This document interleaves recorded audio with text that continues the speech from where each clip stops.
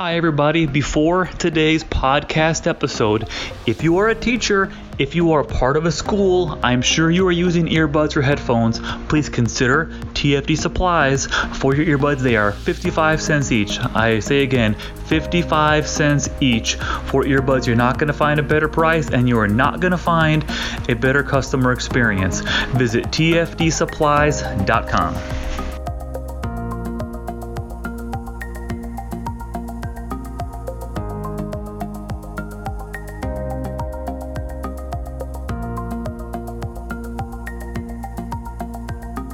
Hello and welcome to the Educator Escape podcast. My name is Seth Tripp and today is Friday, August 31st, 2018. Welcome to the end of the week and the start of the first official 3-day weekend of the school year. I hope you have some fun plans this weekend to kick back and relax and enjoy a nice pork steak or kebab or salad if you're a weirdo and you've sworn off meats but yet you have no concern for the well-being of plants. Enjoy your roughage. For me, as long as I have some watermelon sometime this weekend, I will be happy. Before we get too much into things to the podcast, I want to let you know of some changes that are coming to the podcast. The first is that we are changing how often the podcast is released. We are switching from 3 times a week to twice a week, starting next week.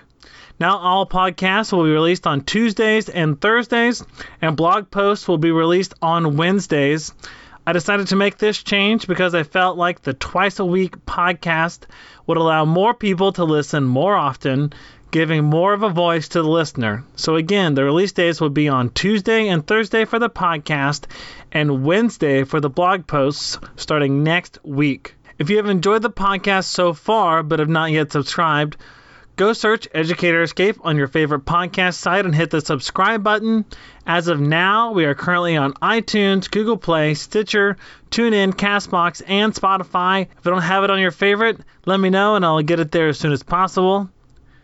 If you would like to keep track of the podcast on social media, search Educator Escape and hit the follow button on Instagram and Twitter, and hit the like button on Facebook. There are reminders for podcast release dates. And if I feel anything in the media is pertaining to our podcast, I will share with you there as well.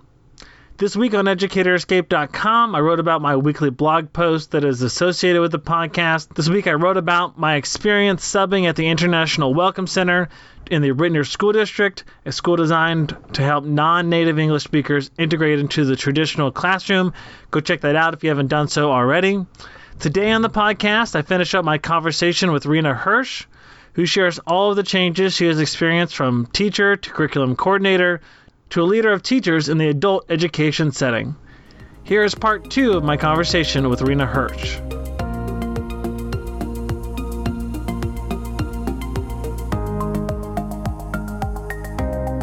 So that was just that had just always been my path, although I will say that it was my path until I started doing it, and then I hated it more than I loved it every day for 5 full years. And I tried actually to quit. Mm-hmm. A couple of times I tried to quit. Why? I tried to find work in another field. Earlham did not at that time have an education program of any kind. Mm-hmm. So I had a minor in education, a minor in Spanish, and a major in English. And so I went to Brown University for a master's in the arts of teaching secondary English directly from Earlham. Okay. And that was an 11-month program. And at the end of that program, I was like, I don't really want to do this. And I was going to make it work and not do it. I was actually working at a daycare instead and had intended to continue doing so. And then my position sort of fell through. And they didn't need me for enough hours for me to make the bills. So I was like, dang, I guess I better get a job. And I applied for some teaching jobs and got a teaching job. And then again, a few years later, I quit my job at the construction charter school in St. Louis without having another position, fully intending never to go back to the classroom.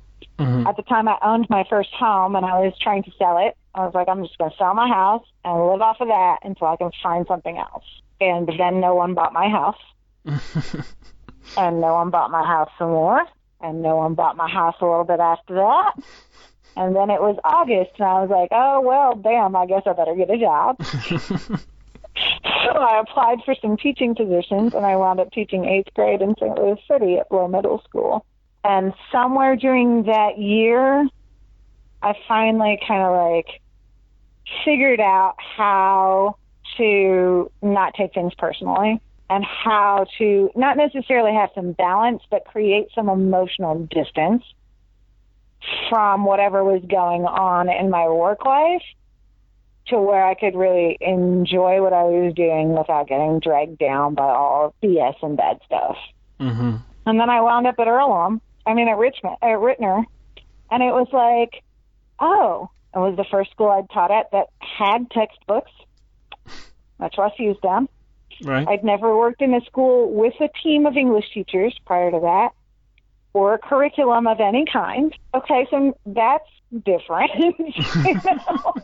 And when I went to Rittner, I actually had a choice. I was offered at the same time a position in Washington, Missouri, setting up a middle school remedial reading program, or going to Rittner and teaching sort of a very much more traditional 9th grade English in a standard sort of established high school.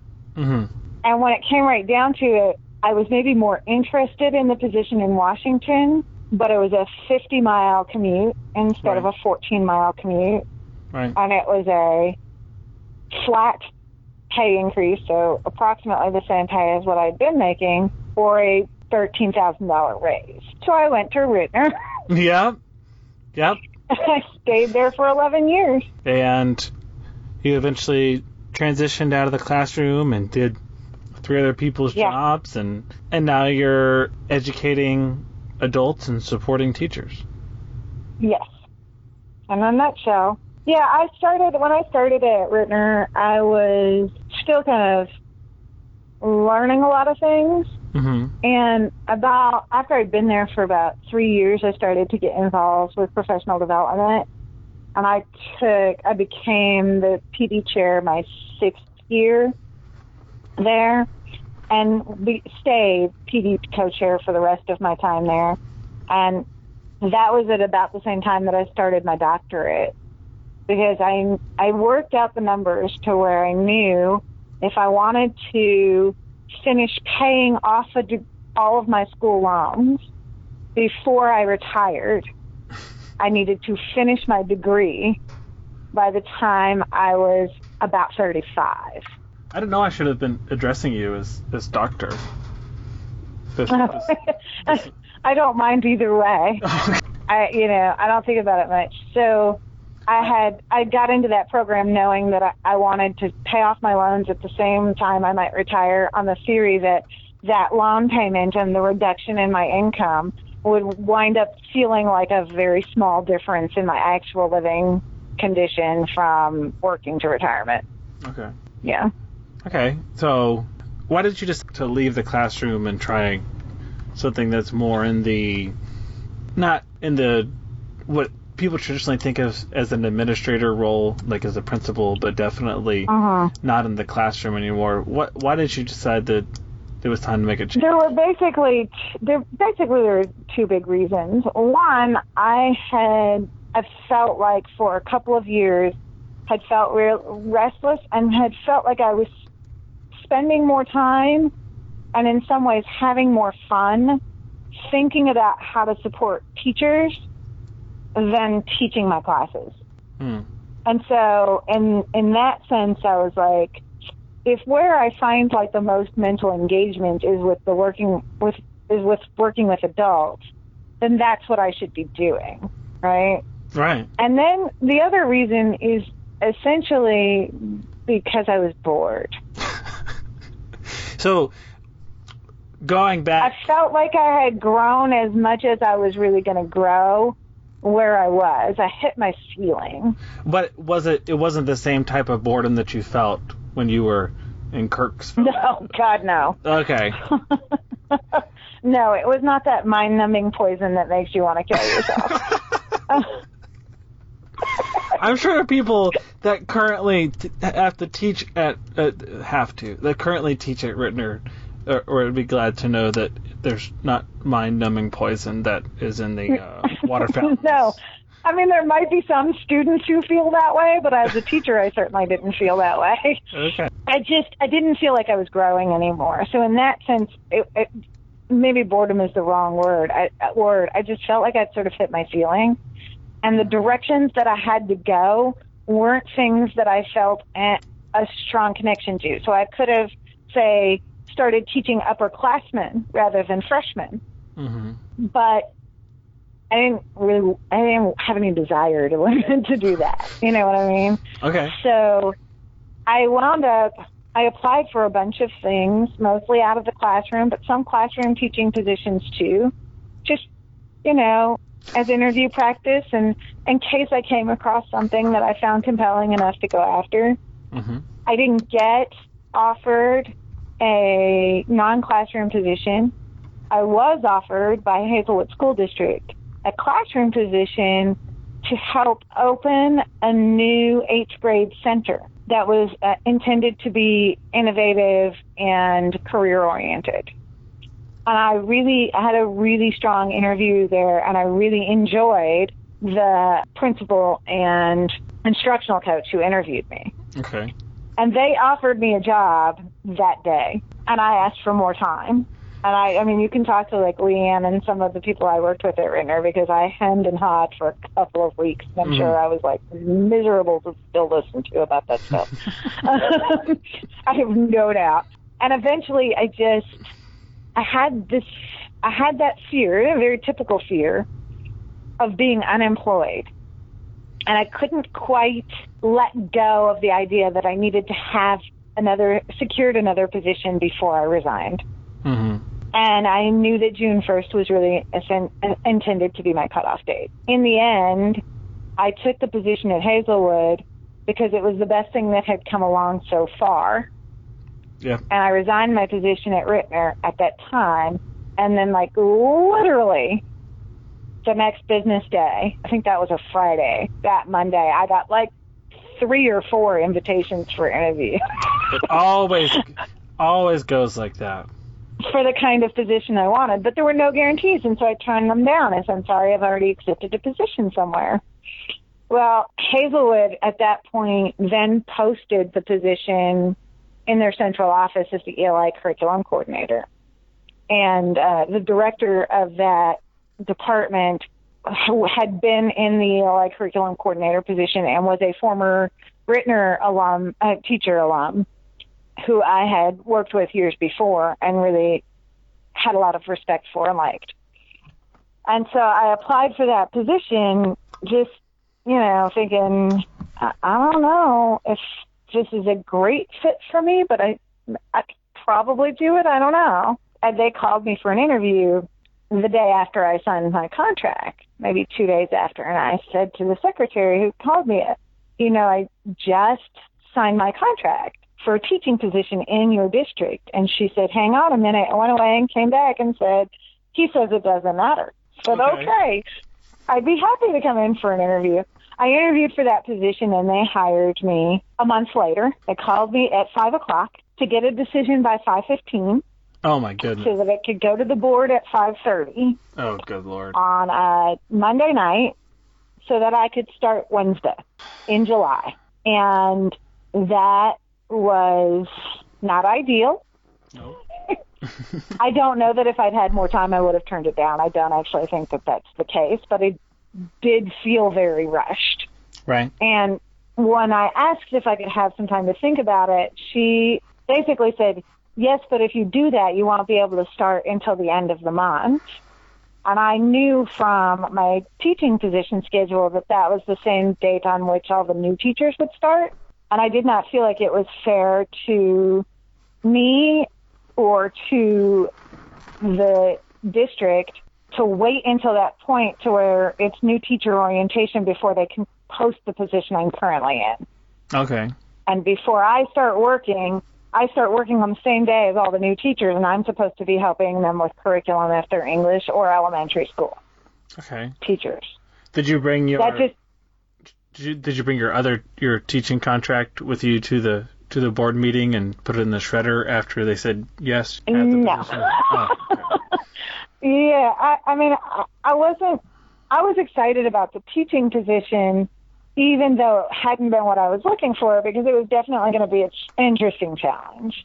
Going back to middle school, starting a new school, dealing with the challenge of adjusting curriculum to meet some different criteria than just state standardized testing, et cetera. But I was like, this was more like what I wanted to do in the long run. And in that position, I learned a lot, and I worked with some amazing people, but the breadth of the things I was responsible for was not sustainable for me. Okay. So I was part of a team with 3 curriculum coaches, instructional coaches, who visited the buildings regularly, and I was the primarily responsible for K through 12 ELA, K through 12 remedial reading, K through 12 librarians, Spanish, French, German, drama, and modern media. And for those areas, I did assessment, creation, and data collection and analysis, curriculum, instructional practices and PD, and materials.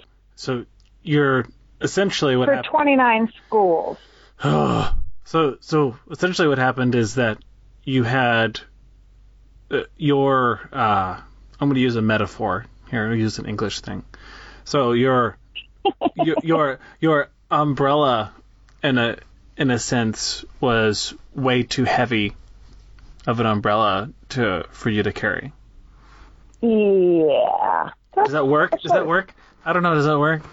Or the rain? It's a little tortured, but I think it has potential. Well, there was Let me flesh that. That was the rough draft. I'll get another one out to you later. I definitely felt like I was in a sinking ship, trying to bail it out with a teacup a lot of the time. It makes me think of the comedian Jim Gaffigan tells a story about that. I think it was their 4th kid. When people ask you what it's like having a 4th kid, like, just imagine you're drowning, and then somebody hands you a baby. Yeah, and it just like having kids, I'm sure, though I would not know from any personal experience. There were lots of things about it that were very rewarding. Mm-hmm. I didn't feel like I wound up having enough opportunity to interact with and work with teachers directly. Okay. And I didn't feel like I was in a position to make any systemic changes on a time scale that I felt that I was comfortable with. And so when it came right down to it, it just wasn't a good fit for me. I feel confident that had they had someone in that position who had more experience in that type of position at that scale, at that level, and had already developed a lot of those sort of cheaper by the dozen kind of systems, right? Mm-hmm. In and out of the bathtub in 32 seconds. Right. That it could have been, it would be manageable for someone like that. And I think that my successor is very likely to be someone like that, because she was one of the coaches, and she's kind of phenomenal, essentially. So I think that'll be a good fit for her. But I didn't have enough experience on the management kind of side of things, and on the curriculum writing side of things, formal curriculum writing side of things, to really be able to get to the level of efficiency that would have made that work. And it just wasn't that I didn't want to learn to be that efficient. It didn't feel like I was going to get to that level of efficiency soon enough to make it worth it to keep trying. Okay. You know what I mean? I know.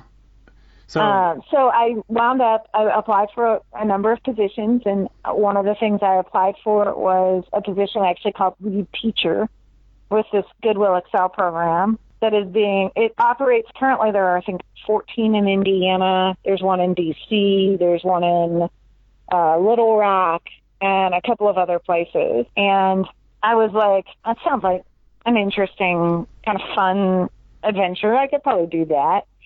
The position that was posted was really teaching most of a part-time and instructional coaching part-time. Okay. And when I went in for my interview, I had a really fabulous interview. I really, really enjoyed the people and got to learn a lot more about the program and just thought it was really fascinating. A couple of weeks went by and they brought me back for a second interview, and I felt even more strongly the same way. And then I didn't hear anything. And I finally called and was just like, hey, I was just wondering if there was an update. Because I'm like, I don't know if I should still be seriously looking for other jobs. This is essentially a private nonprofit school. Right. So I don't know what the pay scale might look like. I have a lot of holes in this picture, and I would like to make a decision because if I need to keep interviewing for things, I want to do that in good faith. So I called and asked the secretary, if there had been any update, and I got a call back literally less than 30 seconds later. Dave Kutchback says to me, oh, we're going to offer you a position. I was like, okay, good, that's relief. It's like, but it's not the position you applied for. Oh. Okay. We want to create a position that really has you coaching at all 3 and eventually 4 locations and being our curriculum person and our instruction person at all the locations. And I said, okay. And, we did some negotiation in terms of compensation and benefits and things like that. And I wound up accepting the position. And now that's what I'm doing. It's a lot of fun. I travel a lot. So, our schools are scheduled to open on October 22nd. Okay. All 3 of them. And in the interim, so the whole staff was hired to start July 2nd. And at the time, I spoke to my immediate supervisor, and I was like, so I feel like there are some things that maybe the administrators and the leadership team need to talk about, and some things they need training in that don't apply to the teacher. And, that was in June, right? Because we started communicating once we were all hired. And he was like, huh. And he came back with a plan to make that happen before July 2nd, because in my heart of hearts, I had this reaction, and I've had it several times, not in a negative way, but just in a sort of silly kind of way where we're doing things, and I think I picture that commercial in my head where this young man walks into a living room and his grandmother has put pictures and receipts and ticket stubs and mementos all over her living room wall with pins and run yarn from some to the other. And she says, look, it's my Facebook. And he goes, that's not how this works. That's not how any of this works. I have that feeling on a pretty regular basis because we're essentially a bunch of non-educators trying to start a school with a bunch of traditional K through 12 educators who have no experience with adults or private schools. So on both sides of it, that's not how any of this works. So I have those moments pretty regularly where I'm just like, what is happening? But we've past. I had several of those moments in the beginning, and we'll always continue to have those moments because we're all learning together. We don't know exactly what we're doing. We have a blueprint from Indianapolis and a lot of support from that existing program, but we also have some things where we're not in love with the way that they have been able to do things and feel like there's an opportunity for us to make improvements because we have our teachers for 3 months before we open the doors. Mm-hmm. So we can build a curriculum from the ground up that's based entirely on skill and high rigor instead of gearing it towards state testing. Because we're a private school, we're not required to do the same state testing, et cetera, et cetera, et cetera. So we have a lot of moments where we have lots and lots of questions. And a lot of times the answer is, that's a good question. Hadn't thought about that. Let me look into that. I don't think we've made a decision about that. Maybe we need to ask this person. Right. And very few questions where we can say, this is the answer. Well, I imagine it's a lot like starting, a normal K through 12 charter school in the sense that we all have these different ideas of what education should look like and we all come from all these different backgrounds, and then we're trying to come up with this one vision to make everything work. Yes, it is a little bit like that. We have a really strong, so Goodwill's mission and vision is really strong, which is changing lives through the power of work. So that piece of it, there's no debate about. And the structure of our program is dictated. We are 5 terms a year, 8 to 9 week courses, 4 days a week, either 90 or 180 minutes. It's an accelerated program. But within that, we have a blueprint, but we have no details, and we have to build a lot of things out. So, yeah, we're spending a lot of time, and some people, I think, are probably starting to feel like an obnoxious amount of time on establishing the goals, the core competencies, the big skills of each course, and then the components of each of those skills, and then their alignment to state standards, and then the summative assessments, before we're letting teachers do any kind of resource and lesson planning, which is driving everyone crazy, because even teachers who know they want and need to start with backward design want to do what first? They want to plan, yeah. They want to plan. They want to have a million plans. Okay, so yes, you can plan a road trip, but just keep in mind, if you don't have a destination, that might be a problem. Exactly. We're going to need to have, a roadmap so that you can plan that trip appropriately.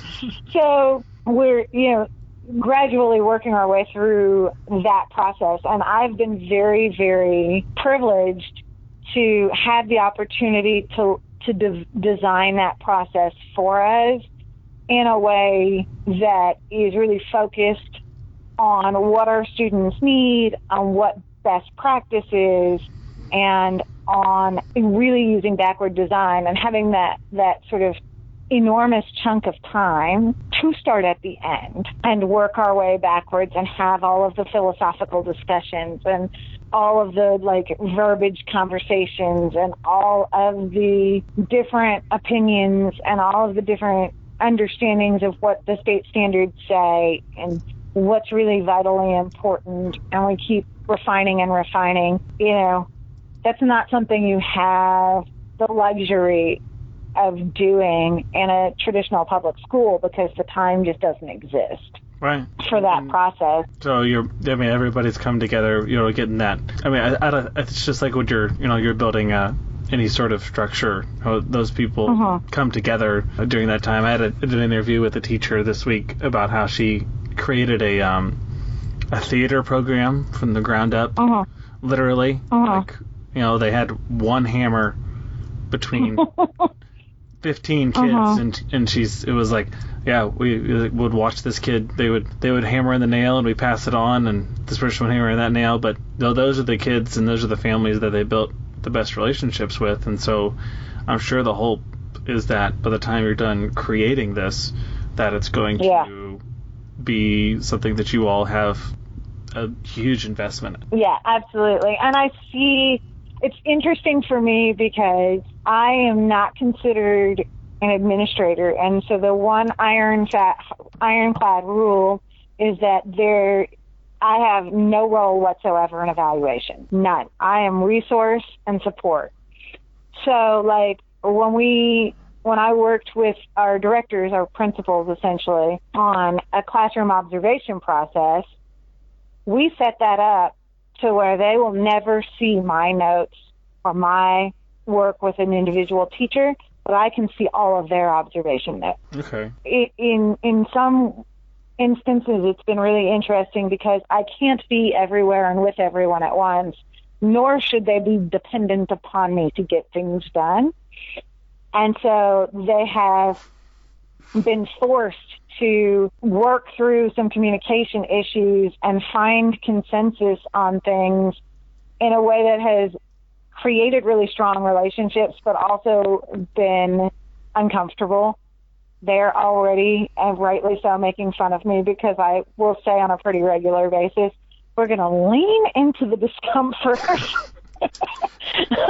which is the most ridiculous phrase in the world, but it does capture what we're saying. You have to lean into the discomfort of, for example, disagreeing with someone when they feel really passionately.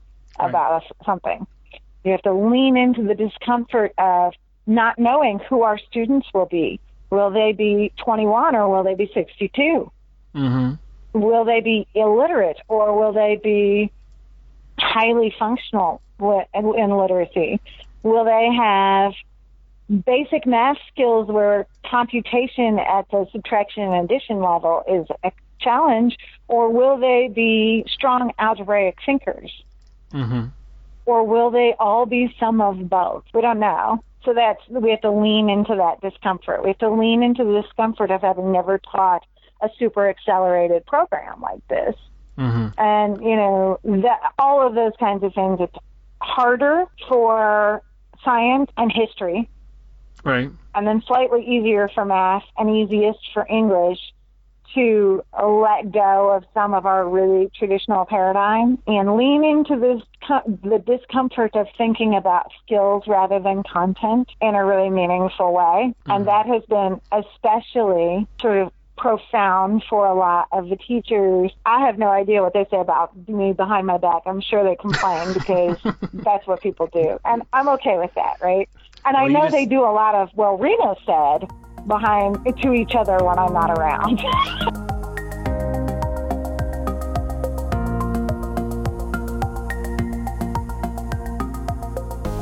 Thank you, Riina, for joining me on this episode of the podcast. It is always great to hear the more unique paths that people have taken because I feel it helps us relate to our students who are more and more taking on the so-called non-traditional paths to growing up. Thank you to everyone who listened. If you liked the episode, make sure you go and subscribe to the podcast on your favorite podcast site. Remember that starting next week, the podcast will switch to a twice-a-week format with release days on Tuesday and Thursday. If you would like to keep track of the podcast on social media, search Educator Escape and hit the follow button on Instagram and Twitter and hit the like button on Facebook. Look there for reminders of the change and other updates of the podcast, including an upcoming feature episode with Kevin Haar, where we discuss a so-called teacher movie and how, if at all, it is realistic and reflective of what quote-unquote real teachers do. Remember, if you know any educators who are doing exceptional work and you would love for them to be highlighted on the podcast, please let me know by emailing me at seth.educatorescape@gmail.com, and I would love to feature them on the podcast. Before I end, I'll leave you with the words of the Fonz himself, Henry Winkler. Your mind knows only some things. Your inner voice, your instinct, knows everything. If you listen to what you know instinctively, it will always lead you down the right path. Hey. So I added the last part. Forgive me. Thank you for listening to the episode, though, even though I just made that horrible joke. I hope you enjoy your extended weekend, and remember that change begins next week, so I'll see you on Tuesday with the new and improved Educator Escape podcast. I'm out of here.